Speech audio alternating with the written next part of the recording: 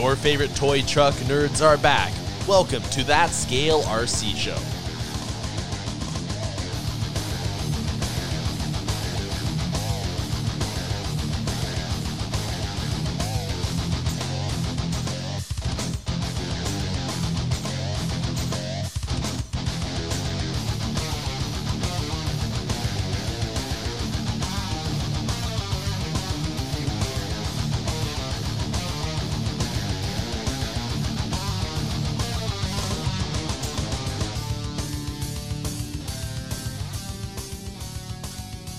Hey guys, what's up and welcome back to this episode of That Scale RC Show. We are on episode 103 and it'll be myself, Adam, with Travis and our special guest, Scooter Scott. Unfortunately, Jay had to bail at the last second, so we had to just continue on without him. So, what's up, guys?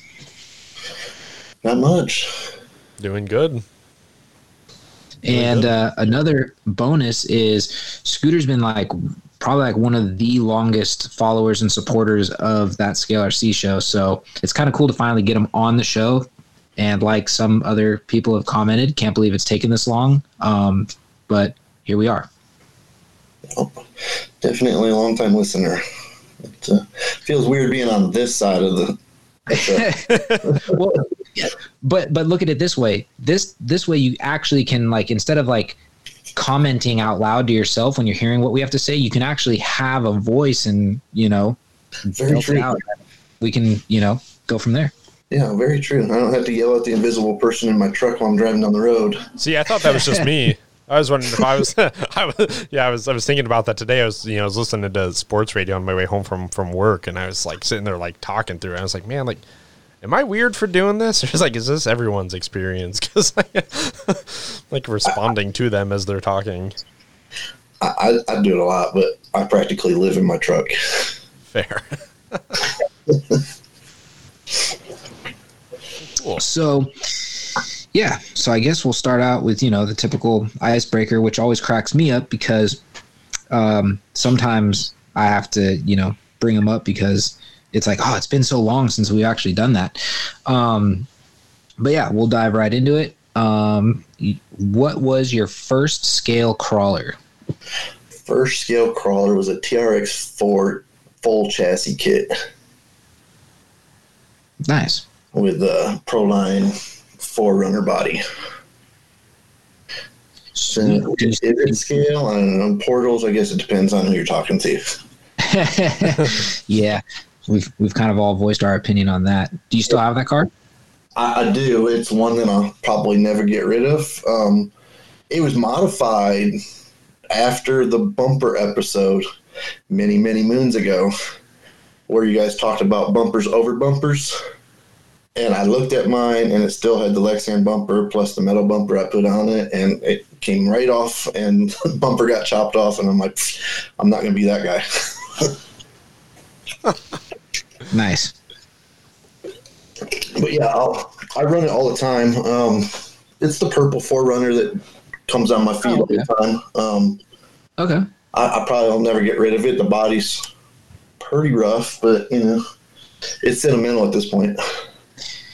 Yeah, I've been down that road. I did the same thing. I still have my first scale body, but it is no longer a running rig. That rig I still have. It got turned into something else, but that body I still have, just for kind of the same purpose, sentimental value.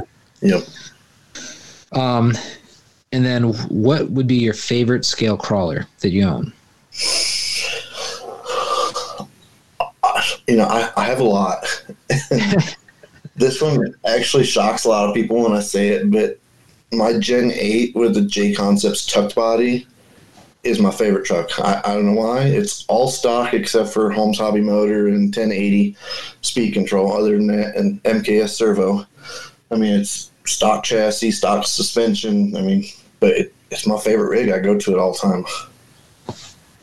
Awesome. Hey, everybody's got that rig that, gets them through everything. So, and they come in all different brands. So, some work better for others. And yeah, so can't knock anybody for that. No. Where is your favorite place to go crawling?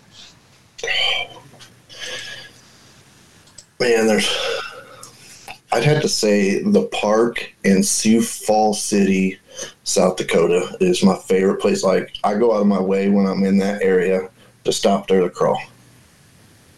It's like a waterfall through a park, but a rock course right through the waterfall. So it's like water obstacles and rock obstacles, and it's a park. So there's always hundreds of people walking through, and you would think that people would look at you like, why are you out there with toy trucks? But they all stop and gawk and like, wow, that's cool. That's awesome. So it's the crawling's great and the atmosphere is great because you get to, talk to people about the hobby. Awesome. Unfortunately, it's 12 hours away. Oh, yeah, that's fair. That's a bummer. Yeah, but work takes me that way every 6 weeks or so. So it's not like it's long times I have to go without crawling there. So, well, that's not too bad. Yeah. So what would be your favorite RC event? I've only been to one, and that's USTE. I have builds that are specifically built for Axial Fest that have never been ran because I built them for Axial Fest, and one day they'll get ran at Axial Fest. But the only event I've ever been to is USTE, which was an absolute blast, especially when it comes to scale, because that's what that event is all about, is scale trucks, tiny tire trucks, pictures. It's crazy. Like, it's worth trying to make it to that event at least once in your lifetime.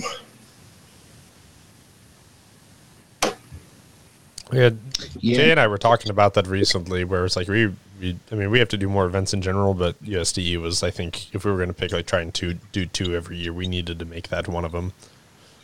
Yeah, that's a long trip for you guys, especially. Oh yeah, trying to take product, like. Yeah, that's a brutal trip, but I suppose at some point we kind of have to buckle down and do it. But yeah, right. If we're going to go to one, that's probably one of them that we need to do. The vendor row there is just great. I think there was 41 vendors this year. It's absolutely nuts. Like, you can spend the whole event just in vendor row and have a good time, and never even fire a truck up and take it on one of the 9 trails. Nice. Yeah, it's nice to see other events, growing, because it kind of reminds me of like the early Axial Fest days when there was only I think the first time I saw the USTE, it was, I want to say, like, and correct me if I'm wrong, like under 500, attendees, that went. Yeah, for sure. And it's like now you're getting into like the thousands, and it's kind of crazy because it's like, as much as, I guess some people have a hard time believing, but like, I remember the first Axial Fest I went to, there was like 400 people there, and we thought that was a lot back then because, every little like get together we went to, there was like 20, 30, maybe people there. And then all of a sudden you go to Axial Fest and you see there's 400 people there, and you're like, whoa, there's a lot of people here. And then fast forward a couple of years and they're like, up to like 1,600 people are there, and you're like, now this is a lot of people. You're like, holy crap. And then, but like I said, just seeing that progression, I think was awesome because, obviously it's growing the hobby, but to see other events like USTE, Proline by the Fire, and I think even like Dead Man's Crawl starting to gain traction, it's nice to see these events just growing. And then also, how could I forget Crawl for a Cure? Crawl for a Cure at the final or farewell crawl, they broke I think they broke 1,500 people, if I'm not mistaken. So, at the events, do you notice that there's that many people there? What was that? You notice that many people at those events? You definitely notice because you can see the crowd, and then like when you look at the trail, the clusters of people, it's like you see a lot of people on trail versus like when we first went, like, because I remember I've been to every single Crawl Fairy Cure, which to me is kind of like I guess you can say like a bucket list item. Like it was nice to be able to say I went to the very first of something and the very last, which it's also bittersweet because it's like you don't want to hear it that it came to an end, but stuff happens. And it's like the very first Crawl for a Cure was kind of like a get together. There was maybe 50 people. It was super small, and it was just kind of like laid back. But then the next year, more and more people, then more and more people. And then you just start watching, cause like I said, at the beginning, you could look over at the trail and you're like, oh, there's like 10 people on trail. Everybody else must be back at the trucks having lunch or something. And then when you get to the ones where there's like 1,500 people there, you're like, holy crap, we better go sit down and wait and, or whatever. You can mingle, check out vendor row, whatever. Then go out once you notice there's more, not so many bottlenecks. But yeah, the more people definitely create more bottlenecks. So it's like a give and take kind of thing. Yeah, it was, like I said, USD is the only one I've been at, and they were just shy of 1,000 people this year. And the only time you could tell that there was 1,000 people there was at the end of the day when they were doing raffles. During the rest of the day, like, you'd look around and you'd see 100 people here. But with 9 trails that are a mile long, people are spread out pretty far. Yeah. It didn't feel big until the end of the day when they all gathered up for raffles, and it was like, oh my Lord, there's a lot of people here. So it was just a curiosity of what other events feel like. Yeah, that's the best way I could say it, because obviously I've been to other stuff like non-RC, like, you go to concerts or whatever and you see, thousands and thousands of people, like, that's, like I said, you can notice when there's that many people there.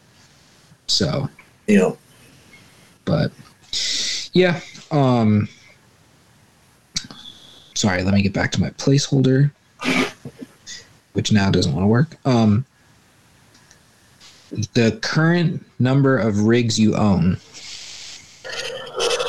Total RCs owned as of today is 28, and that's across the board. My original Nitro car, again, sentimental reasons, it'll never go anywhere. I'll never drive it again, but it'll never go anywhere. 5 Bashers, 13 crawlers, which 3 are 24s, 6 oval cars, a Yeti Junior, a D12 key truck, and then a drone. Nice. Yeah. So it's quite a collection for someone that's been in the hobby for 3 years, essentially. Did 3 years, and you've already accumulated that many cars? Oh, a lot of came and gone too. Wow. Yeah. I need to play that for Michelle so she doesn't Yeah, right. She thinks like the accumulation that I've gotten over like the past 10 years is like ridiculous, and and mine have it's been the accumulation, because like the first 2 years I had like one car, and then I finally mustered up, okay, I got to buy another car, I can't just have one, and then it just started snowballing from there. Then it just started turning into, oh, I gotta have this, gotta have that. Oh, I want this, I want that. So, for sure. Was it that way with you, or was it just like boom, boom, boom, boom, just had to have it? No, like the first year and a half was like I just had the TRX4, and then I got a Slash to run on the oval course, because like I joined the local RC club, and they all do everything, and it's like watching them run the oval, and I'm like, oh, I got to do this. So like first year and a half, I just had the TRX4 and a Slash, and then it was like, okay, I need this, I need this, I need this, I need that, and that's kind of where the scale box thing came in to support the hobby, so that my wife wasn't always asking, why is this $500 coming out of the bank? Why did this $500 come out? Why? So it's like my private bank account for RC. That's fair. Yeah. But yeah, it accumulated quickly. And like I said, a lot of came and gone too. So, 28 is what currently sits in the house. Wow. Nice. Which I've heard other people on the show that, the 300, so I don't feel bad at 28. Or people that have their shed and they don't even know how many's in the shed. Right. Yeah, see. Yeah. Just justify everything then as a work purchase. It's just for work. Works pretty well for me so far. Well, for like you and your dad, having SOR, well, you kind of can, use that as a work, purchase. Hey, we need it for a wrap. Hey, we need to test parts. Hey, we need to make parts. Hey, we need to do this, so it works. Yep. So not all of us get to do that. Fair. So gotta buy it for work and then write it off for work and sell it like that 6x6. I can't believe it's still just sitting there stock. It just needs to continue setting their stock for a little bit longer and then sell it. Right. The market for those are hot right now. We should just sell it. Yeah, it's funny watching how this market goes. It like fluctuates all over the place. Like one minute you think like, oh, this is dying out. Then all of a sudden there's a resurgence of it and you're just like, whoa, what is going on? Yeah, I almost wonder if Axial will re-release a new 6x6 just because of how hot the market is right now. I don't know. I actually talked to somebody earlier today about a question of if I knew anything about a certain rig falling off, retiring, and if there's going to be a comeback or if there's going to be a 2.0 version. And I said, honestly, I have no clue. I said, I haven't heard anything. I haven't heard anything come down through the grapevine, no rumors, no nothing. So I said, that'll be news to me. So unfortunately, I think Axial, once it's kind of like done its course, they just kind of, that's it. It rides off into the sunset and that's the end of it. There's no, unless it's like something like obviously like the SCX platform, they're always going to come out with another version of the SCX. But we'll see. Maybe they do come out with another 6x6. I mean, at this point though, it's just, I'm curious to see like, and maybe it would be more of a fan feedback. What kind of body would you want to see on the 6x6? Because I personally think they nailed it by going with like a Unimog style, like, having something that's military, because most 6x6 vehicles are a military vehicle. So. Yeah, absolutely. And I'm not a huge fan of the Unimog, but I have one that's my Axial Fest build is the UMG 10. Just because I did Operation 11 Charlie theme on it, saying it was like military based, 11 Charlie, it all fit. But yeah, I'm not a big fan of the Unimog, but I think that was a perfect body for the 6x6. See, and I can get behind that as well. Like, I'm personally not like somebody who says I got to go out and buy a Unimog or I got to go, build a Unimog like that. I'm kind of the same way. I'm not a big, I guess you'd say, my fan, of saying like, yeah, that's what I want. But I can appreciate and say that, like you said, they nailed it on the head with what they chose to release. Yep. For sure. Okay. Next question is comp versus trail days. Which do you prefer? Trail days. It's actually hard to say because I've never been to an actual comp. We have our little makeshift comps at our local RC club where it's just like everybody runs. We'll put some flags up and everybody will run through the gates. And at the end of it, it's like, okay, how many points did you have? And it's like, oh, I hit that gate. I missed that gate. I touched it. It's not like keeping track on a piece of paper or having a judge there. So I can't say I don't like a comp, but to me, trailing's just where this hobby's at, because it's just relaxing, going out with some buddies and shooting the crap and getting away from the house for a little while. Nice. Yeah. I think everybody usually likes to get behind that. I mean, human nature, everybody is somewhat competitive, but I think at the end of the day, you get to go out with your buddies. It's a solid day. Yep. So if you were to go into a hobby shop tomorrow or right now, what would your next scale purchase be? Next scale purchase. Could be a rig, could be parts, whatever. Oh, I don't. Well, I just bought the straight axles from for the 10.3. Does that count? Mm-hmm. The Horizon sale, you just had to jump on some of that stuff. So like, I just bought that because, believe it or not, I'm going to convert the Phoenix to a straight axle, and since Vanquish don't have a straight axle for it yet, it was the cheapest way to go to put a straight axle on the Phoenix. Oh, that's interesting. I'm surprised you didn't go with like one of their, I mean, it won't be vehicle specific, but I'm surprised you didn't just go with one of their straight actual, like variants, whether it be the Diamond or the Rock Jock or any of those. To me, they're too beautiful. Like everybody I see that runs Vanquish with the metal axles, and they're all scratched up, and it's like I couldn't bring if I spent the money on those axles, I wouldn't be able to bring myself to actually take it outside and play with it. Oh, you feel like that the first time, and then eventually you get over it. I mean, I kind of felt the same way. My first set of Vanquish axles were a hand-me-down, and I was kind of like, I don't want to beat these up. I mean, I know they're kind of beat up a little bit already, but I don't want to beat these up because, they're too nice. And then after a while, you're just kind of like, it happens. I'm sure I'll get there eventually, but the $99 for the 10.3 straight axles, like if you mess those up, it's $99. Yeah.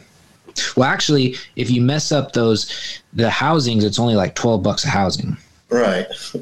So real easy to solve. Yeah.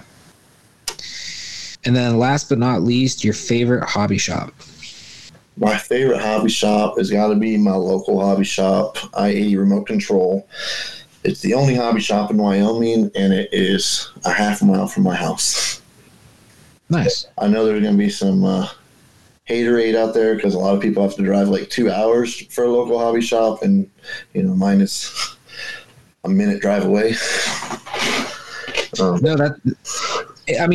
Some people, I can see why they'd be like jealous, but at the end of the day, it's awesome that you're able to support your local hobby shop, or that your local hobby shop has what you want, because I've said it numerous times on this show that my local hobby shop, which is my true local hobby shop, didn't really carry everything that I needed. Like that, it was my local hobby shop was more of my like last minute, oh crap, I need a servo horn, or I need paint, or I need, little parts that are kind of universal that you can get across the board. Whereas like if I actually wanted something of what I really needed, I would hit up JJ, which still would be considered my local hobby shop. He's only down in San Jose, which is roughly a 40-minute drive, from my door. So, But yeah, so it's sad to see that, my actual true local hobby shop closed just due to everything that happened in the last couple of years. But it's something I think we've always kind of talked about on the show. Support your local hobby shop. I mean, I know it's easy to hop online, order away, but at the end of the day, if you can support, the brick and mortar hobby shops, you're going to be able to keep this hobby more alive, because you're going to have those parts available right when you walk in. So, the next guy that comes in, they might be able to see, oh, look, I've never seen this before. And, it's because it's being kept popular by, just having interest. Yeah, I see. My local hobby shop's probably the opposite, because it is a very small mom and pop shop. So it's not a run down there and get a part because you need it right now. It's a go down there with a part number and have them order it for you and have it in a week and a half. So you have to pre-plan with my local hobby shop, just because they're so small. I mean, we're in a small town. There's like 30,000 people here. And, 1% of the people here do RC, so it's not a huge hobby store, so they can't carry everything you need. So it's definitely a plan out the stuff you need, and then, A main is your emergency. I need it right now. Just Gotcha. a little backwards for me. Gotcha. Here you have to stop and actually see it. Well, yeah, it was funny. I was going to actually text you that the other day. So with everything that's been going on recently, we actually I don't know if I told you this, we pulled our trip this summer of going back out to Colorado. So we had everything planned. I mean, that's why I got new tires for my truck. I was like, we're going to go across country. I already got 36,000 miles on these things. I don't want to be, 2,000 miles away from home and then something happens. So I'm like, let's, get all this stuff. We're getting everything ready. Then the insane gas price started and we're just like, are you kidding me? And we calculated how much more it would affect our trip and it just wasn't cost efficient for us. It just, unfortunately, just like that was the nail in the coffin. Between that and, I mean, being the fact that we were looking at, hotels 4 months in advance, and it was still the hotels were insane. Like I couldn't believe it. Like I was like, I don't remember it being that bad. And we went kind of like what I would call a normal-ish time. Like, yeah, California was still, on the whole mask mandate and all that stuff. But when we were in Colorado, most of the places didn't care. Utah was pretty much wide open. So, I mean, it was just interesting to just, see how much within like an 8-month span, what has already changed. Absolutely. Yeah. The fuel prices are impacting a lot of people I know's travel plans for the summer. Yeah. So unfortunately this summer, we're probably just going to be, we're going to keep it local. We're not really going anywhere too crazy. And yeah, we're just gonna have to see what happens. I mean, I'm hoping, unfortunately, like everything, like we all keep talking like, oh, hopefully it comes down, but it's like, it's getting a little scary because it's like, we saw it ramp up, especially here in California. Like the highest I got to diesel prices was basically $7. And then it's trickled back down, but it's still kind of like, hasn't crested under $6 yet. So we're still seeing that over $6 a gallon. And it's just kind of like ridiculous. It's like, how much longer are we going to sit on this? Like, is it ever going to come back down, or is this quote unquote the new norm? That's insane. Like, I think we're at like 315 in Wyoming. Well, here's the other thing too. What people also don't realize is $1.35 of what we pay is a gas tax that everybody voted on. So realistically, if that didn't pass, we'd be still paying a lot of money, but we'd be under $6 right now. So I don't know. It's frustrating, but it's the way it is. So, but yeah, I mean, I definitely would love to. I know this kind of sounds lame, but I've never really traveled like that before. Growing up, I mean, I've been to Utah 2 times before. This would be my 3rd time to Utah. But I've been to Utah 2 times before, once to go skiing when I was in like 4th grade, and then again when I was in like 6th or 7th grade for my cousin's wedding. And those were the only 2 times I ever went to Utah, but it's like we flew there. We didn't drive. Did the whole school trip out to the East Coast, 8th grade year, and that was the same thing. Flew out there. Everything's always been fly, Been to Hawaii once, flew out there. So everything's on the plane. This time we actually drove and got to see everything and, have that whole on the road experience. And I think it's pretty cool. So you just get to see a lot more. Absolutely. I mean, I travel a lot for work and put a couple thousand miles a week on my truck. That's crazy. Wow. And, the things that I get to see on the company's dime is just amazing. I couldn't imagine flying everywhere and not being able to see landmarks or run into people that you've talked to on Facebook for 2 years. And it's like, hey, I'm coming through your town next week. And then, oh, cool, we'll go crawling here and I'll bring all my buddies. And then your Facebook friends become even more because now you met all the other people in that area. Yeah. And honestly, that's what, to me, and I'll 110% take full responsibility of this. When we stopped in Rock Springs, it wasn't until the day we were leaving, I just happened to notice the area code on the door at the Starbucks, and I'm sitting here going, 307, I've seen that somewhere. Like, and then it totally dawned on me after we're on the road, I'm like, oh my God. I was like, that's where Scooter Scott's from. I was like, you got to be kidding me. I felt like crap because I was like, you know, it was one of those, you see it enough and then all of a sudden it triggers and you're like, oh God. Honestly, you could have stopped anywhere in Wyoming and had that like click, because that'll tell you how small our population is in Wyoming. The whole state is 307.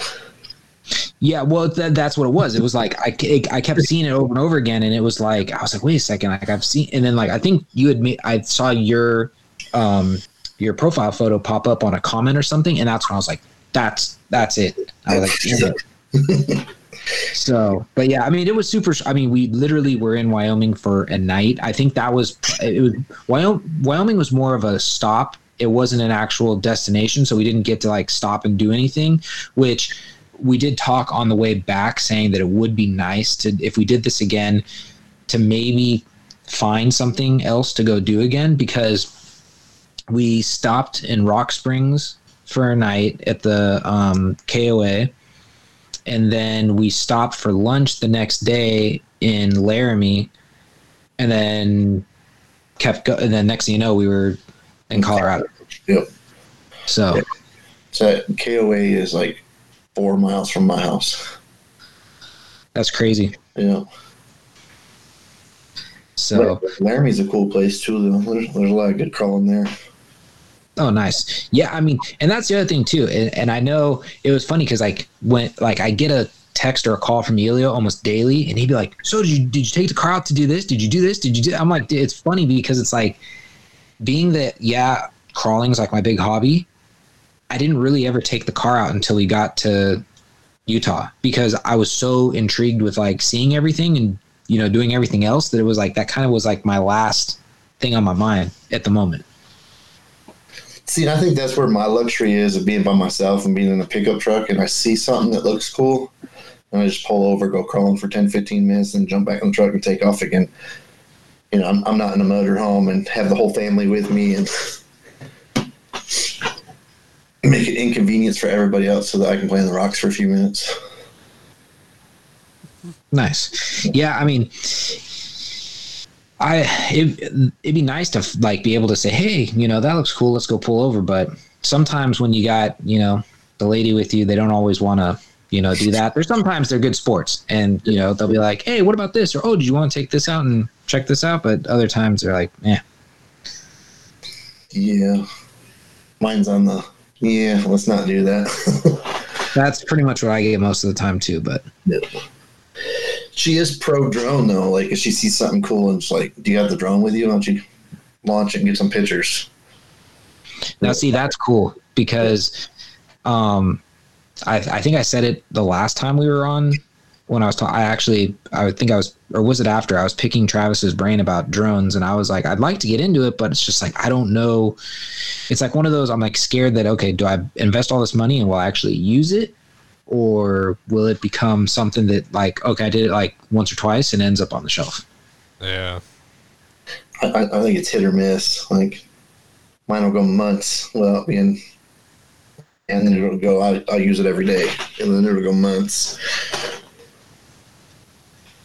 Yeah, I feel like it's one of those things where part of it is a commitment on your part to use it regardless of what kind you get or build or whatever, like, because it's still a little hard to just recognize, like, oh, this would be great to pull the drone out here. Like, no, you kind of have to initiate that yourself.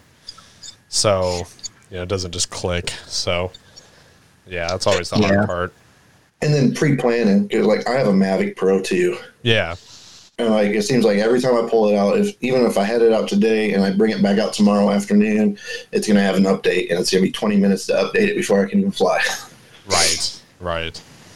You know, and then knowing the local area rules, like we just went up to Bear Lake, Utah a couple weeks ago to scout out where my mother-in-law is going to get married. Mm-hmm. And there's like no flying anywhere around the lake. You have to be like 100 yards away from the lake to even think about launching one, and then they still look at you weird. So knowing where you can and can't fly it, even though the DJI app says that, it's a flight zone, it might not be a flight zone because the town itself might have a restriction on it. Yeah, I've heard a lot about that seems to be like super hit and miss, and I guess there seems to be a workaround around. Like I think Ty at Tekin was saying something about this. I think he also has a Mavic here too, and I think he was saying something about how there's something maybe implicating something here, but I think there's some sort of workaround where if you're in a flight zone or something, you can kind of like disable whatever its little blocker is. But I know sometimes it's like way oversensitive or something like that. Yeah, it pops up and asks because our RC park, according to DJI, is in a flight zone and it's nowhere near anywhere. Right. But it'll pop up and say, "This is a flight zone. Do you want to take the risk?" And you actually have to click the button on the remote saying, "Yes, I accept the risk to fly here." Well, too, they're not putting all that much work into getting the accuracy, I suppose, of that down. They're just it's the legal disclaimer, So yeah, fair enough. So I guess you just risk your $5 license. Right.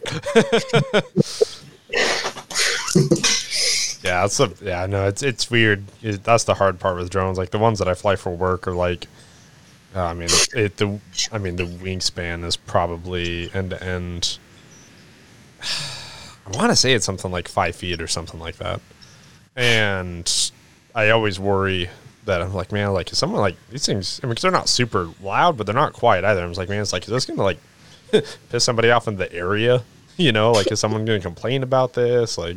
Yeah, you just never know when like people still seem kind of uneasy around it, but I feel like it's getting better. Yeah, I couldn't imagine how much noise those style drones make. I mean, the pros are kind of noisy, but like you get anything over like 120 foot and you don't even notice it's there anymore. Right. Yeah.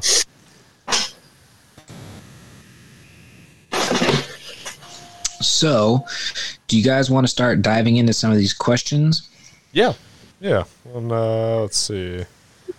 So you got it, or you? Yeah. Yeah, I got it here. Okay. Well, I can kick off with a good one. So, we kind of talked about it, I guess. But the first one was from Eric Warren. He said, "I'd like to know how Scooter Scott got into the scale box making business."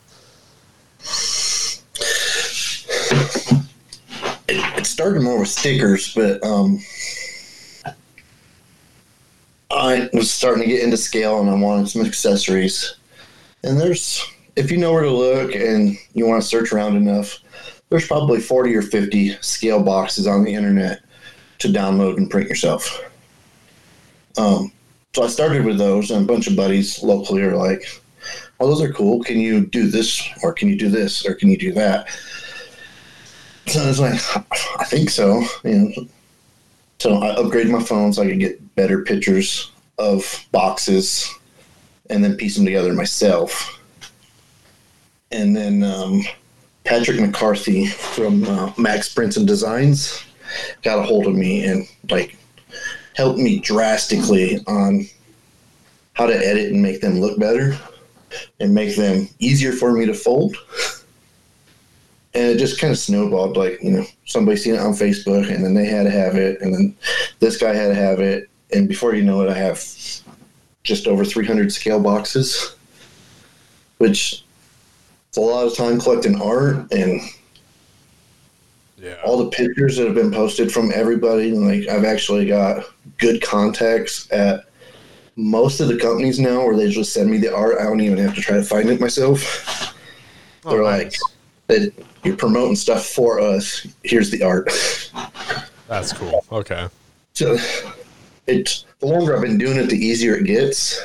But there's always the good side of the coin of, like everybody's got to have them. But you're paying $5 for essentially card stock, and some people get a little upset about that. That's so strange to me. Yeah.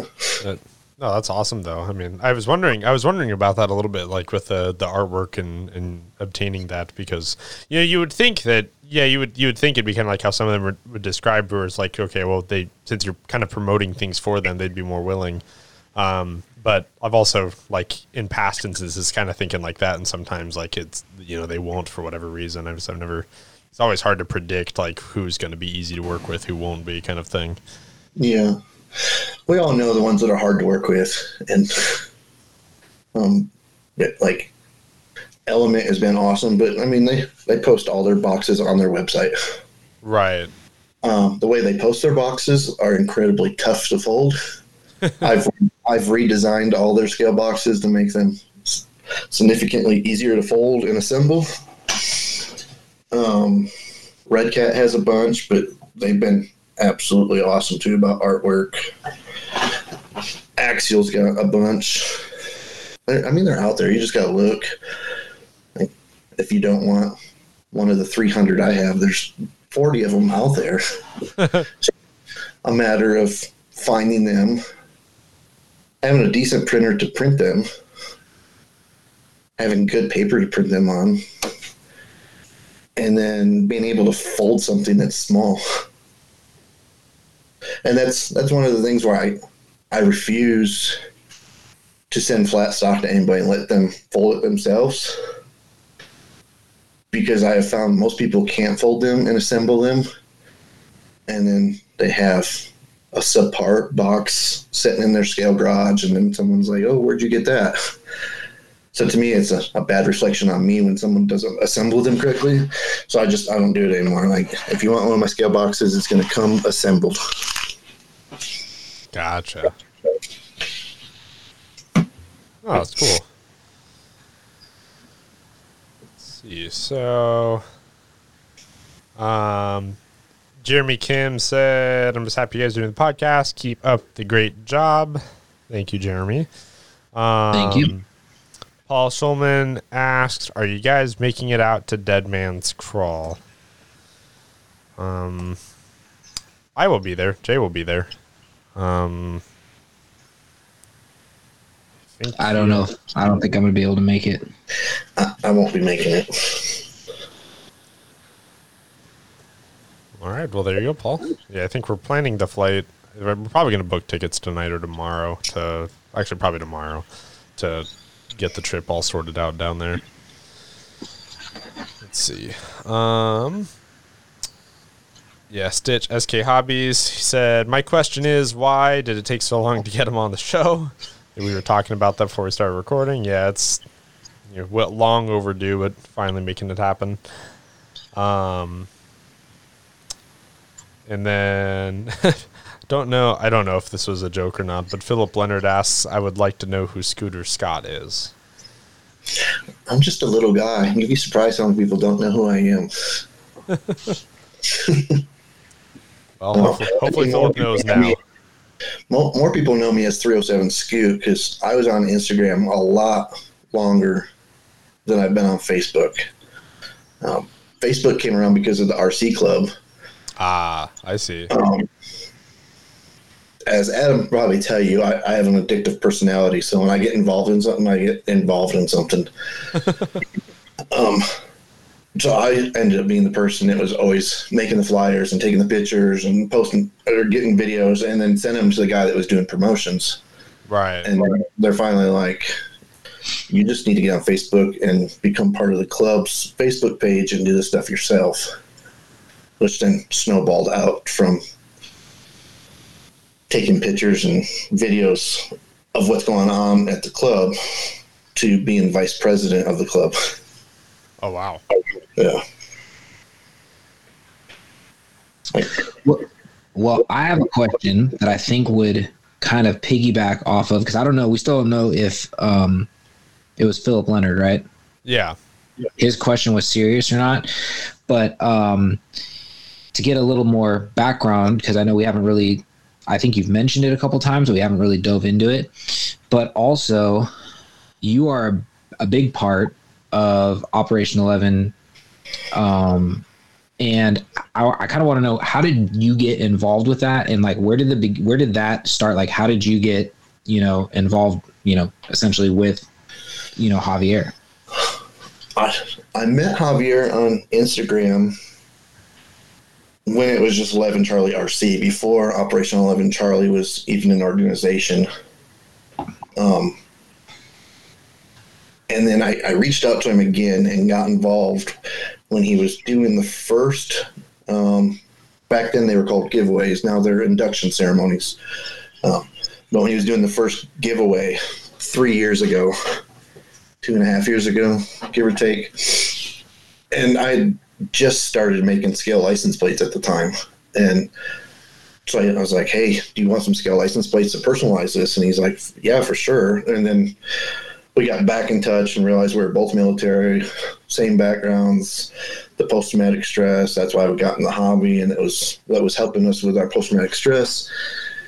And it all just like snowballed from there. And, now I'm one of the board members on Operation 11 Charlie. I'm just a small portion of what happens there. You might see me every Monday night on the show. You might see me posting stuff, but I'm just a minute part of what happens at Operation 11 Charlie. It's the followers and the viewers that are the big part of Operation 11 Charlie. Yeah, I remember, when Javier first started and, started gaining some traction. And at the time, I had just met Alan, who goes by Ridgeline, and I was like, these two would probably be perfect because they're kind of like in the same boat right now. And I said, I think they'd be able to bounce ideas off each other. And and then I also remember just telling Javier, like, dude, just baby steps and you'll blow up. And look where he's at now. USTE is what opened the doors for Operation 11 Charlie. Last year was the first time that Operation 11 Charlie attended USTE as an organization. And that was when the floodgates really opened. I mean, originally Javier's goal was to do 2 giveaways a year. We're, probably somewhere in the 200s now. In the 2.5 years it's been an organization. That's awesome. Yeah. I mean, it's all support like you guys have done, as Adam Dean yourself, as 2 Chains, as Dean's Designs, as SOR Graphics. I mean, just the sponsorship from you guys is a big part, but then, individual viewers that donate, and then people like JJ has been huge for Operation 11 Charlie since day one. I mean, it's just, you can go on and on and on about how many people back it and jumped on and made it is what it is today. Yeah, and to me that just kind of shows you how cool I guess you could say the overall RC community is, because it's like you said, JJ is a big supporter. JJ's in San Jose, California. Javier's based out of Florida. Yep. Like they're they're on opposite sides of the country, and they're all getting together for the same cause. So I think it's awesome. So I feel bad because I'll be honest, like the last couple of times I've hit up, Javier, like, hey, do you need anything? And he's like, oh, I think we got everything covered. It's like, I want to contribute, but he seems like to have everything under control for the most part. So I go, I kind of feel bad. Don't feel bad. It's just, it's amazing the support that we have. I mean, and when Horizon came on as a sponsor is when things really changed. Because I think that's when everybody else started noticing us, because somebody as big as Horizon back in Operation 11 Charlie was like a big eye opener for everybody else. Like, okay, this organization's got to be real, and they got to be legit if Horizon's backing them. Yeah. And we saw that with Axial Fest Badlands last year and West Coast. Yep. So that was awesome. But But yeah, that was one thing I wanted to hear because, I mean, I myself, you know, as much as we talk, I don't even know the whole story behind, you know, how you got started. So. I was just catching the right people. I mean, it's amazing how small the RC community really is. Like, it's huge, but it's small at the same time. Because, like I said, I met Javier when I was on Instagram, and I had 20 followers at the time. You know, it was the chances of two people like-minded, same backgrounds, same disabilities from the military, you know, running into each other that fast into the RC career, because he hasn't been in the RC much longer than I have. I mean, he's 3-4 years in as well. No, I know. And that's what's kind of cool. So, I mean, it's a great tool because I think we've advocated this on, you know, the show numerous times, but you know, RC can be a tool for so many different things. It could be a bonding tool that brings people together. It could be a bonding tool that brings your family together. You know, like you tell your kids, hey, you're going to unplug. We're going to go out. We're going to do this. We're going to spend time together. It could be something like that for, you know, our servicemen and women that battle with stuff like PTSD, and they're able to focus on something and still get that camaraderie and stuff that they're missing, you know, once they become, you know, once they're out of the military life. So, I mean, it's an overall tool that everybody can have at their disposal for whatever reason they need it to be. Yep. So, no, it's a lot of fun. Absolutely. My other, I guess, question is, now, I think some of the, you know, listeners will obviously know that you do a lot of crawling, but I also know you do the dirt oval stuff. How did that all go about? Like, how did you start in that? It was just being at the park and seeing everybody else do it. And it's like, you know, everybody's doing the oval on Friday nights. No one's crawling on Friday nights. This looks like fun. And you can get into it fairly cheap. Like, you know, I bought a slash, you know, so $250, and you throw a dirt oval body on it for $50 and you're racing. And you can get slash parts anywhere. So if you break it, you're back up and running in 10 minutes.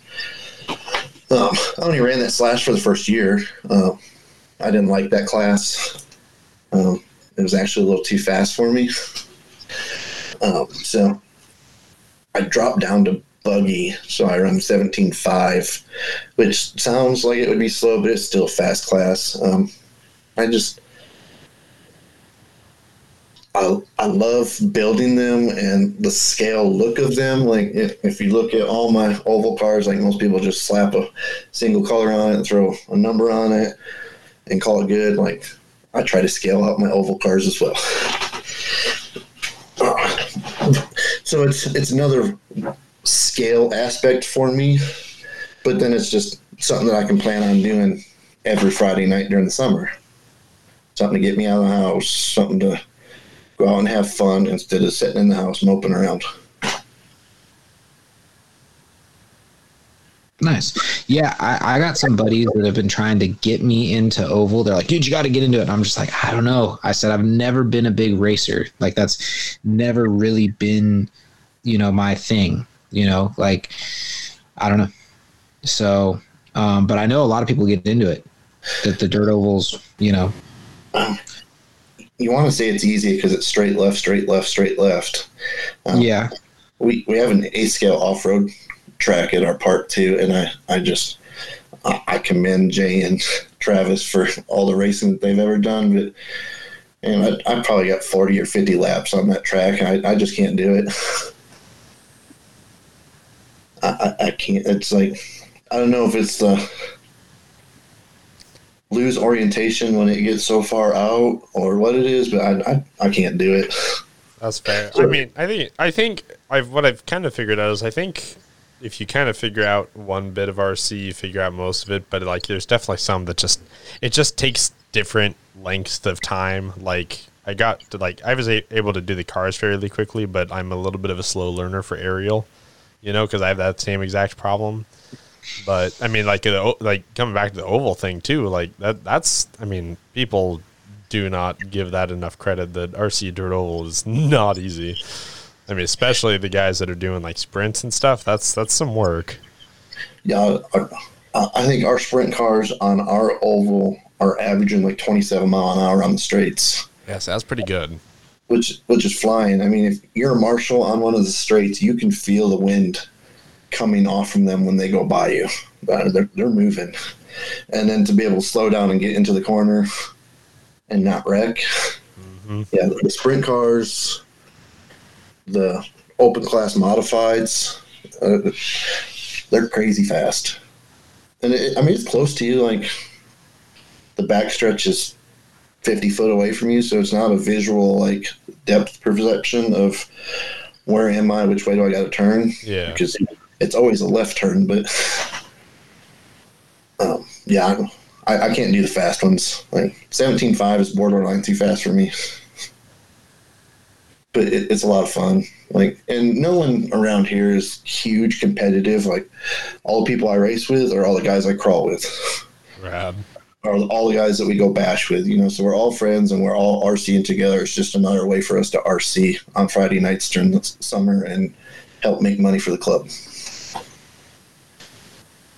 Well, that's awesome. You guys are one of the like clubs too that has it like a lot. You have a lot of like same like demographic crossover, which is something I don't see a lot of. Like a lot of the clubs that I've like been kind of part of or seen, like on Facebook and stuff like that, have, you know, their like crawler group, and then they have their racing group, and then they have, you know, like they're all still kind of divided, and not a lot of people do a lot of the other thing. But it's interesting to hear that you guys just, you know, you guys really are just like an RC club, like just do a bit of everything. Yep. That's cool. And we're lucky. Like, we have everything in our park. We have a sand drag ramp, we have crawling, we got a rock race, U4 track, we got the oval track, we got the off-road track, we got the basher ramps. I mean, there's everything at our RC park.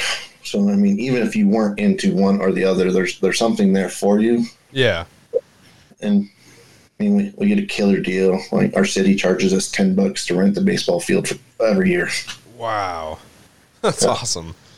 Yeah, it's a great deal. Yeah, that's killer. Yeah. And it's city property, so they pay all the water, they pay all the electricity. Yeah, that's a pretty sweet setup. Yeah. Very cool. And they support us. Like, every time we have a race or we have a schedule, they post it all over the city stuff. So, like, they're 100% behind us, which I hear a lot of times cities aren't behind the club, especially when anything nitro's involved. Yeah. Yeah, I think that's pretty much a universal struggle is it's one thing to get the city on board, and then it's a complete other thing to keep them happy. Yeah. Yeah, and it always, that's always like seems to be a talking point for a lot of people every year is if they're doing it on the public land. But I mean, not like there's a lot of choices out there either. So, you know, people find a way to make it work. We're doing something right because we've been on this piece of property for 15 years. Yeah, that's crazy. Yeah. That's really cool. Again, I'm fortunate, you know, it's a couple miles from my house to the RC park. You know, a lot of people get jealous about that, you know, I have an RC park and a hobby shop all within a few minutes of my house. That's cool. Yeah, I'm definitely envious of that. I think I've never been closer than about a half hour to any. And it's I mean, that's a very good day if I was that close.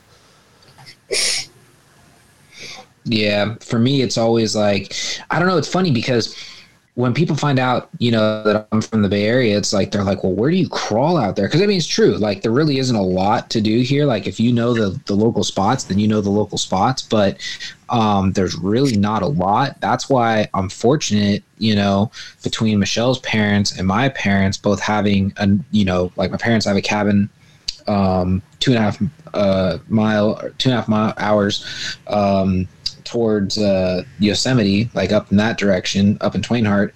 The Stanislaus National Forest, there's a ton of, you go out wherever, you can go crawling. Then same thing with Michelle's parents. They got a place up in Auburn. So now you're up in the Tahoe National Forest. So you got all kinds of stuff. So it's like when you're up there, you got all the places and like, or terrain that you could possibly want to crawl. When you're down here, unfortunately, most of the best stuff is at the coast, but then you got to be pretty brave to want, or know what you're dealing with, because, salt and these parts, salt water, don't really mix well. Yeah, I imagine people in that area go through bearings quite frequently. Well, when you go through a lot of saltwater crossings, yes, because like I know, like the last time I think I actually crawled, which is sad, but the last time I crawled out at the coast was for the NorCal Hobbies. I think it was like the beginning of 2020, to be honest, and kind of right before everything went crazy. And I mean, there were people that were like, they'd go through the tide pools, and we kind of laughed because we're like, you clearly have never driven out at the coast before, because that's not the same as going through the freshwater streams you see, like at Axial Fest, So it's like, you better take that rig apart when you get home. And then you wouldn't believe how many people like later on are like, oh, I couldn't believe I took my rig apart to do something, and oh, my bearings were completely rusted. And I was like, well, you did go through nasty ass salt water and you didn't do anything. Yeah, I avoid water at all costs. Like, one of the reasons I vent tires, so I have an excuse not to go in the water. Even with vented tires, I still go through water. I really don't care. Water doesn't really scare me, because what a lot of people don't realize is you gotta, like, if you go through water, you just gotta make sure you dry the rig off.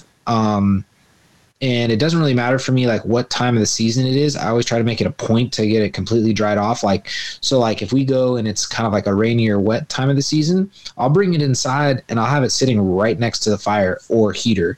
And, just that way. So it's getting out of, moisture is getting heated. It's getting heated up, dried out. You're getting a lot of that moisture to go away. Summertime, kind of the same thing.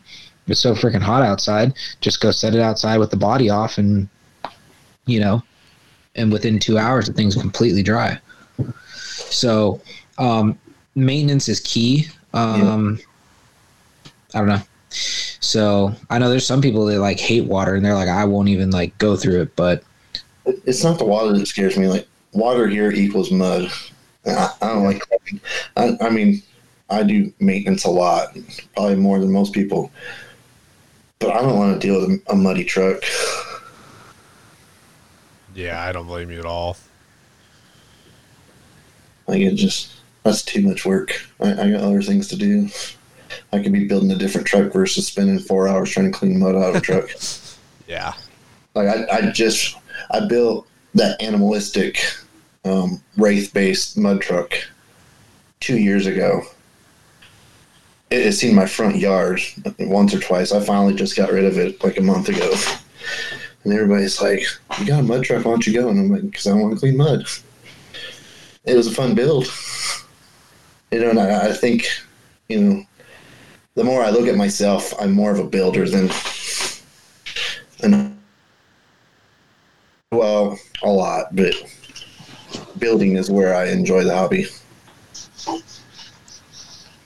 Yeah, there's some people like myself. I'm kind of the same way. Like, I started out, like, the builds were always like more of where like my passion always was. So it was like funny because like the first couple like get-togethers I went to, it's like I was like I'm not used to actually going out and running with people. I'm used to like building it and like enjoying the build process. Mm-hmm. So it's like there were a couple events that I went out to. I actually didn't even really run the car. It was more I just talked with people because it was kind of cool to just be able to talk about what you did. And also the funny thing back, like I said, especially at the very beginning for me, there was no Facebook. I mean, Facebook existed, but it wasn't like it is now where everybody's on there with all the different groups. It was like you were on the forums or you were in person talking about it. Yeah, and I missed the forums. Like, Facebook killed forums before I got into the hobby. Yeah. I kind of wish I would have been around in the forum days.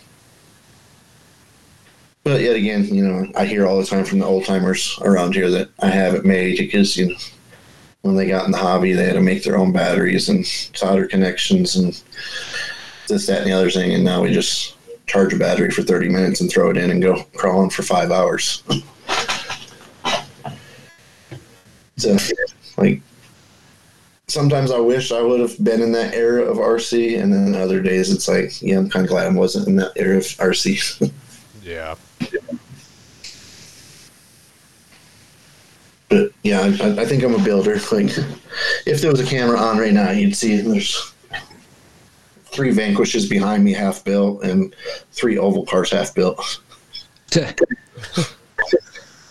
Yeah, if people saw like all my half finished projects, they'd be like, "What the heck is wrong with you?" It's like, I don't know, like when you are a builder, you end up getting into this like funk of like where like you'll be in the middle of something and you're like, oh, that'd be really cool to build this, and you kind of just push that off to the side and then you start on that, and then you go, oh, I missed this, and you start pulling that one back and you realize that one's not, the next thing you know, you're like 4 cars deep and not one's done. Yep, that's where I'm at right now. I mean, look at my 6x6. Took me a year and a half to build the 6x6, and I bet 6 months of it was picking out wheels and tires. Yeah. No, my projects are kind of in the same state right now. I think I only have half of them functional, all partway taken apart or not even fully built yet. I can drive them. They all have servos in them. They all have motors in them. They all have speed controls. Just none of them have bodies. And I think I build nice trucks. I mean, the ones that I took to USTE this year I thought were really nice until I got there. And then I felt like I was just showing up with a ready to run. So all these trucks are like mega builds, hard body, full out, complete.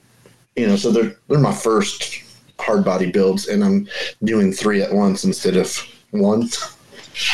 Again, addictive personality. Like, I seen 3 bodies I had to have, so it's like, oh, I guess I'm going to do 3 builds instead of 1. But trying to do 3 hard body builds at the same time is not fun.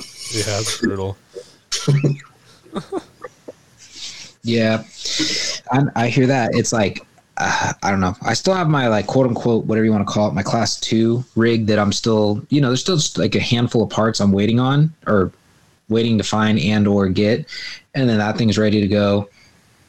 My 1-to-1 replica of the 94, that thing's dead in the water because I can't make up my mind on axles, and because I'm going leaf sprung, it's like that's kind of a big deal because I need the axles to mount the leaf so I can mount the axles underneath the truck. So that, because it's not like a lot of people don't realize, like with links, if you're trying to, you're putting it on whatever, and like, let's say the wheelbase is, 12.5, you can kind of set it wherever you want for like mock-up, and then you can always shorten the links whenever, or lengthen them or put longer rod ends, whatever, and you can dial in that wheelbase. With the leaf springs, it's like once it's mounted, it's there. Like there's no fine adjustment. No. You got to have it. So I don't know. So that's my hardest part right now. But my buddy's son is supposed to be helping me make some, I guess you could say, one-off or custom axles for it. I'm giving him basically I'm giving him free range to try. If he can do it, cool. If not, I think my backup is I'm going to try and figure out how to get those axial straight axles to work for the 10.3. Is the offset pumpkin a necessary evil for this build? For me. Only because I'm trying to keep the scale right there. Yeah. So if I didn't care about scale, I could just put a centered diff there. Oh, no, SSD makes a good offset. Yeah. So my buddy's son actually has the SSD offset. And he actually got the Pro 44, which actually comes as a straight or centered diff. Then he bought the offset tubes to make it offset. But the thing is, even though it's still offset, it's not like it's not like super offset. Like it's not like super noticeable until you like kind of like if you quickly glimpse over the car, you might not catch it. But if you stare at it long enough, you'd realize it. Whereas if you look at the axial one, it's really offset. Yeah, so they're on sale for another 2 days. Oh, I have them. But they're on the Jeep. No, those are the ones that are on the Jeep are the SSD. Oh yeah, you got them. You did that before the straight axles was a thing. Oh yeah, but what are those? Those are the the Trail King, the ones that were on the Trail King, the Pro 44s, I guess you could say. I think, or did I just say that was what the other ones were? I don't know. It's the diamond ones. Those ones I put on before the straight axle because I'm not a Portals fan. That's just not my thing, except for a performance built rig. That's what I'll throw it underneath there. So I did that. That rig actually, I've been on the fence about swapping out the body because if anybody knows me, I'm a huge Chevy bow tie guy. Like GM is my favorite brand. I've always loved the body styles of those trucks. It's what I personally drive. It's what I've personally owned.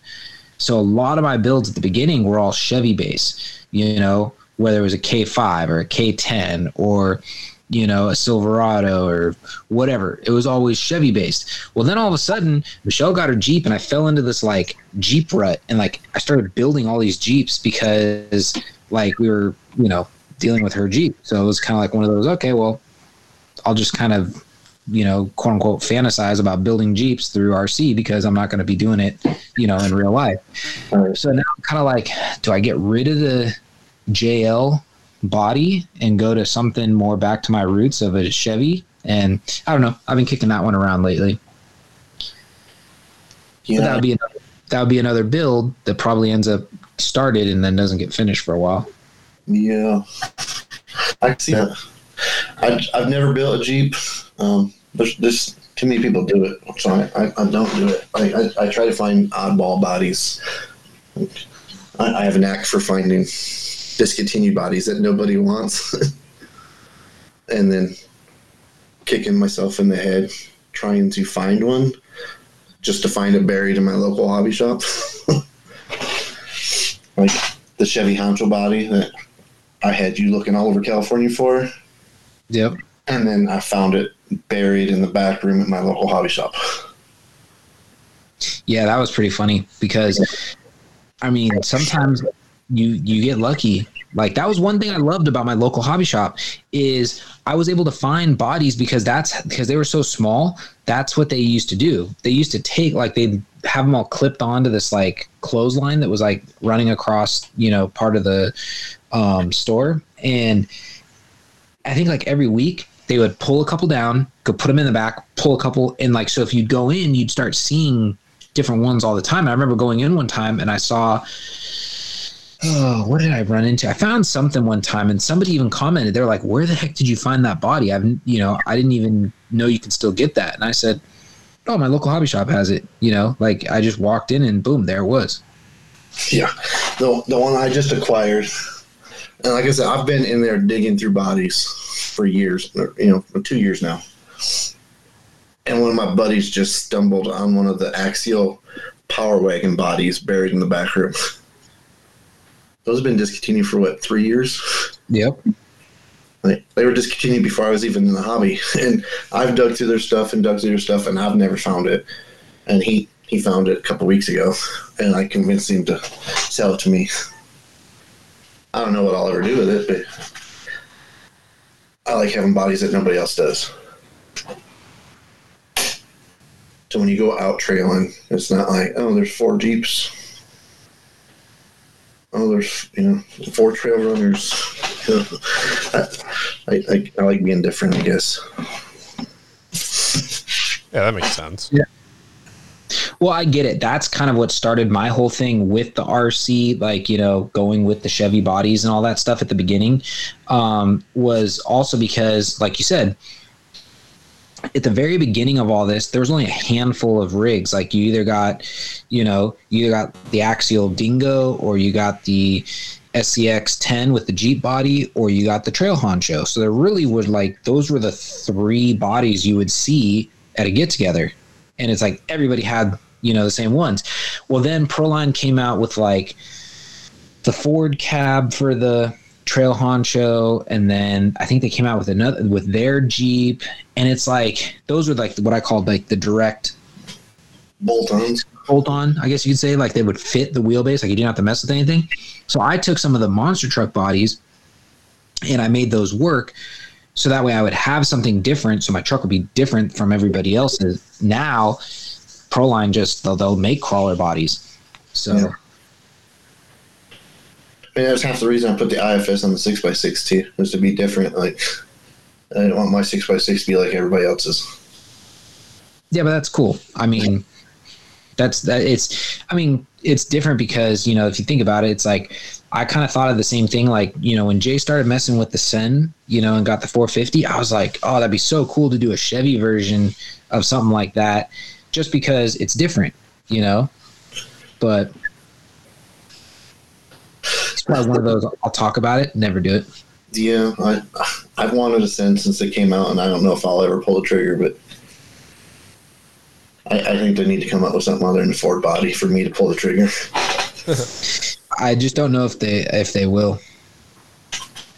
Knowing the craze right now, I'm surprised they went with Ford and they didn't go with Dodge, or excuse me, Ram. Right. So, because I mean, that's being in the truck, like the truck world, which is like my other hobby. I don't know what it is. Everybody is like Team Ram. It's like, you kidding me? Yeah, I don't know. Like, I got that Ram body, the Gen 1 Power Wagon 2500 body, and I had to have it because it was different, but I don't know if I'll ever run it because I'm not a Dodge fan either. Yeah. It'll probably sit new in the bag in my closet forever. Somebody will hear this podcast 6 months from now and message me and offer me something stupid for it. Well, hey, I guess if you can get it, you can get it, because I don't know. I went through that phase recently. I felt guilty. Like, that's why I sold the hard body build that you saw at UTSE. Like, I was like, or USTE, I was like, it's sitting here and I feel bad because it's like, I'll probably never run it again. And it's just sitting here rotting away. And I don't want to see it like that. I like to see somebody else enjoy it because, I'll be honest, I've gotten some decent, feedback on that rig. So I was like, you know what? I'm just going to put it up for sale. We'll see what I get. Couldn't have went to a better person either, because he's ran it all over the country now. Well, but what cracks me up about that was it was just so out of the blue. Like, he just like messaged me, yeah, I'll take the rig. And I'm like, are you serious? You don't have like any other questions? And he's like, no, I want it. It's a fair price. And I'm like, sold? Yeah. Yeah, So, it made its way to Florida real fast. So it was a few weeks. Yeah. So, and it's still, and honestly, it's kind of like a humbling / like mind blowing, like thought. Like, when you're sitting here, like, I never expected him to really do anything with it other than, I guess, he wanted to run it, and to like see it on YouTube and go, holy crap, that used to sit on my shelf. Like, I've driven that thing. That thing's been to like 4 Axial Fest. That thing's been here. That's been there. It's like, now I get to see it on YouTube in somebody else's possession. That's just kind of mind blowing. Yeah, but it's cool.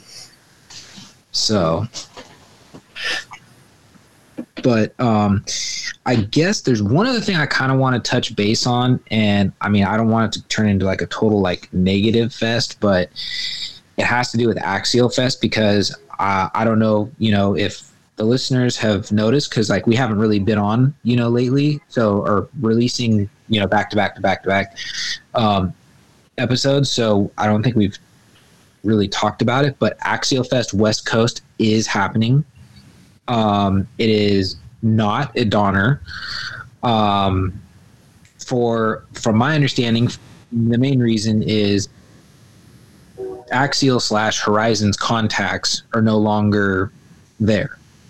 Huh. So Donner was, I think, up for sale or is up for sale, or I don't know. But so for whatever reason, it's no longer there. And it's at this place called Rob's Resort, which is up by Rubicon. So a little farther up the mountain. But, you know, I've noticed that ever since they announced that it was happening, they announced the prices, tickets went on sale. It's been a lot of, like, per usual, the negative, you know, attack or feedback, you know. Oh, why isn't it at Cisco? Oh, why does it cost so much? Oh, why did you pick there? There's nothing to crawl. Blah, blah, blah, blah. It's like always like something. It's like, and I don't know if it's like,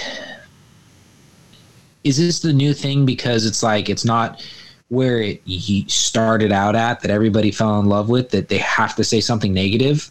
Or is it like just because it's like a trend to be negative about it? Like, just can't figure it out, you know, because like with Proline by the Fire, you know, they announced, you know, their event, you know, and everything, and then they announced their theme, and like there really is never ever like any negative, you know, feedback, when realistically I almost feel like, okay, if Axial did the same thing and they picked a theme that nobody liked, that would be the thing everybody's complaining about. But it seems like every other event can go on, but for some reason Axial Fest West seems to just rile everybody up, and I just can't figure it out. Oh, I agree. There's something there. Yeah, I don't know. And it just makes no sense. Like, you know, and I get it, you know, being that I've been to, I think 8 Axial Fests. The only year since 2014 that I missed was 2020 because there was no Axial Fest. So I've been to all the ones that finished out at Cisco Grove. I've been at the 2 that have been at Donner. And, you know, yeah, Cisco's got a much better camping atmosphere, vibe, amenities, all that stuff. But the trails, in my opinion, were kind of played out. They were the same trails over and over again. You just move some of the gates around, or you just switch directions or whatever. And it's like, you know, Donner had, I think, more versatile, you know, terrain. So like you could actually break it all up, and you're like going to like all these different styles of, you know, terrain. Yeah, the camping, you know, was sacrificed, you know, but, you know, if you still went, you could still go have a good time. Now it's like that's like the one thing a lot of people complain about. Oh, the camping's not the same. Yes, we get it. But at the same time, they have no control. Like, it's, as far as like, you know, with whatever situation's going on with Cisco Grove, since they've sold, that's been a whole cluster, you know, F of its own mess. So it's like you can't hold that over them. You know, they're still trying to give you something. Like, why can't you just take it for what it is? Yeah, it don't make much sense. I mean, like, UST had limited camping. Badlands has limited camping. I don't know what the camping situation is for Proline, but I mean, it seems like everywhere else has limited campings. I don't know why everybody gets an uproar about that. Wound up over it, yeah. Like, people just, I don't know. Change is just a negative thing for people, and I don't understand it because it's an entirely approach. You know, like, and I feel like it's just one of those things, and it's I take this for granted, but people really cannot like do the critical thinking of, you know, if they're complaining about something like the camping situation, it's not like that they just made an arbitrary choice to make it worse. You know, right. Like things played out in a way that led to that, and then based off your feedback, they're not going to be like, oh my God, we got to redo all this. You know, like, chances are they thought about that. They've ran, you know, 1 or 2 or 10 of these. So, yeah, but I mean, but people never get into that train of thought. They're just like, well, I don't like it. That's it. Well, unfortunately, most of the people that are complaining about it, I don't even know. weren't even going to go to the event. Yeah. Or B wouldn't have went camping anyway. Right. So yeah, I don't know. So I just had to kind of like rant and like bring it up a little bit because like for the past couple of days I've seen some like really negative posts on Facebook, and it's kind of like, why? Like, does that really change anything? Like, okay, you got on your soapbox, you ranted for a little bit. Cool. Did it change anything? The people that still want to go and have a good time and support are going to go. Yeah. So I don't know, but like that's my whole other rant of why I think, you know, social media could also be a really negative, you know, product, you know, or device in our society.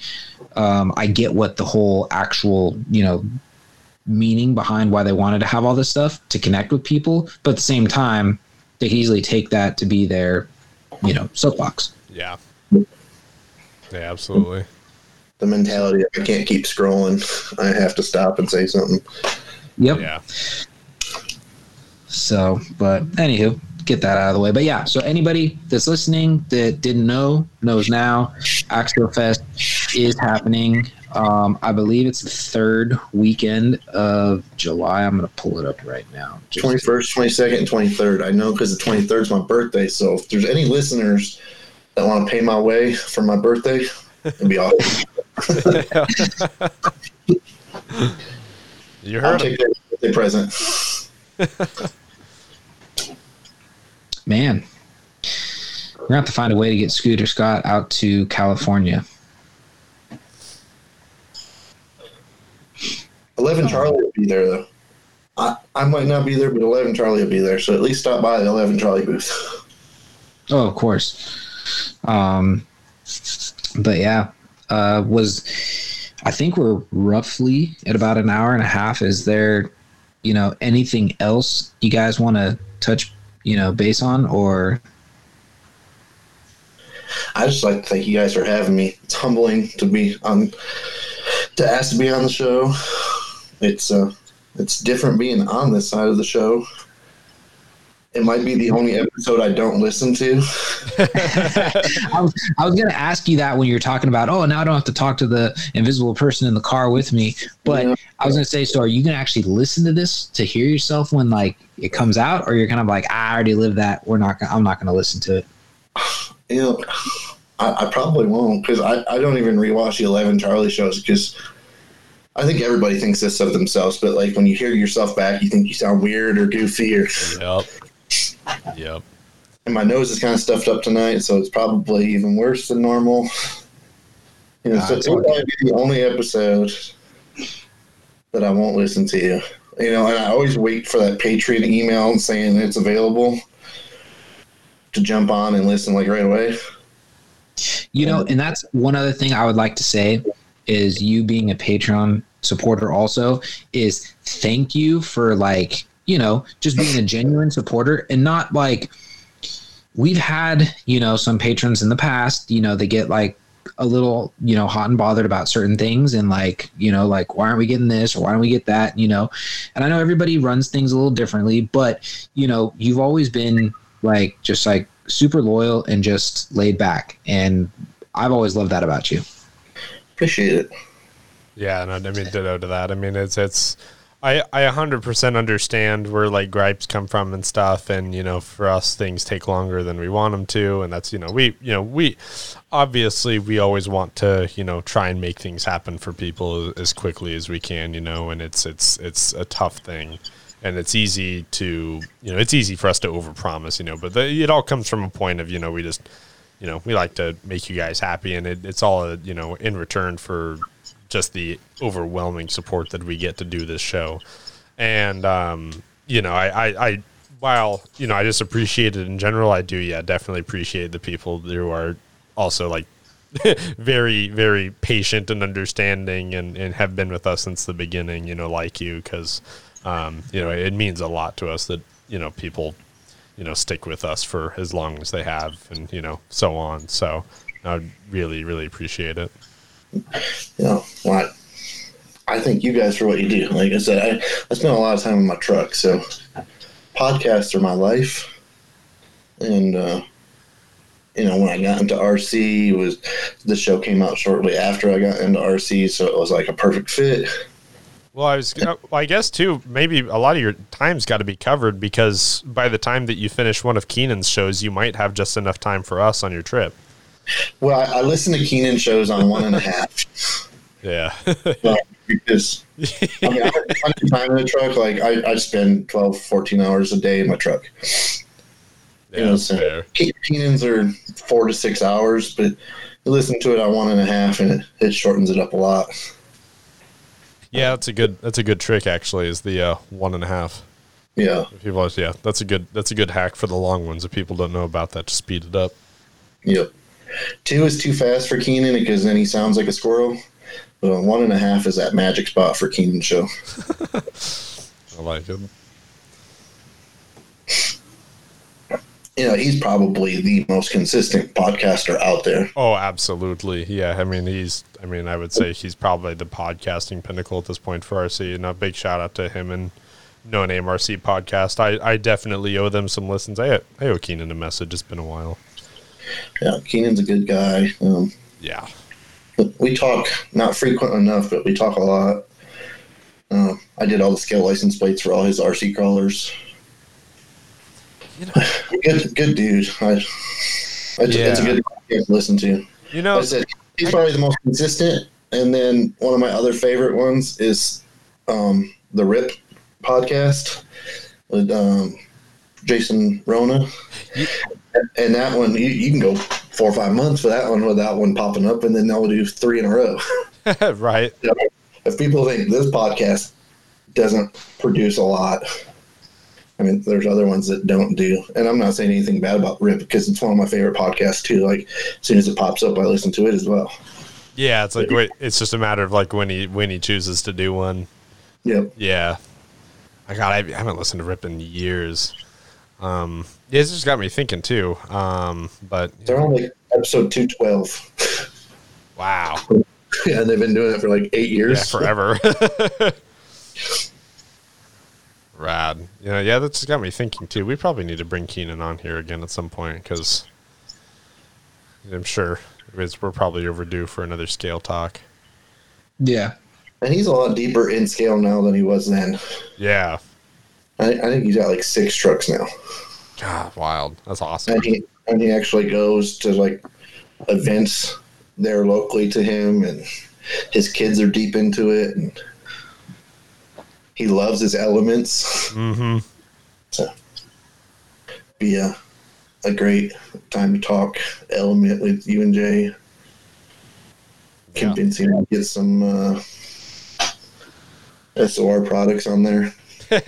Yeah. No, we've had that conversation before, but yeah, I think that's definitely a conversation we need to make happen. Like that's another one where I'm kind of sitting here thinking like, oh man, it's been way too long. I know I think he was on Track Walk a bunch, but I don't think we ever got him on here, so we need to do that. So cool. But yeah, no, I mean, I don't have anything else, but yeah, just again, huge thank you to, you for, the support and spending time with us tonight. And, again, really appreciate it and hope you had as much fun as we did. I did. Yeah, we'll have to get you back on one of these days. We've had a couple repeat guys that come on that just enjoy getting on just to BS. So we'll definitely have to get you back on. Sounds good to me. Just let me know. Awesome. Rad. Well, go ahead and close out here. So, all right. Well, thank you, everybody. Appreciate. I'm sure everyone will appreciate kind of the the burst of episodes now that we're finally kind of getting queued up. So, thank you everyone for the support. Thanks for listening. Thank you, Scooter, for coming on, and we'll have Jay on here next time. But have a good night, everybody, and see you guys later. See ya. Bye.